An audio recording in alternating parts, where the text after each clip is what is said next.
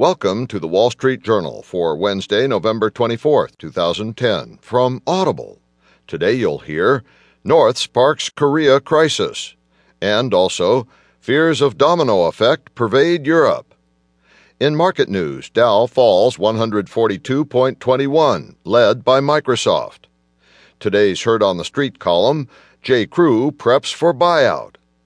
Plus today's editorial, in Ahead of the Tape by Kelly Evans, spending pickup may not be a savings grace. And from Personal Journal, a high-tech edge on Black Friday.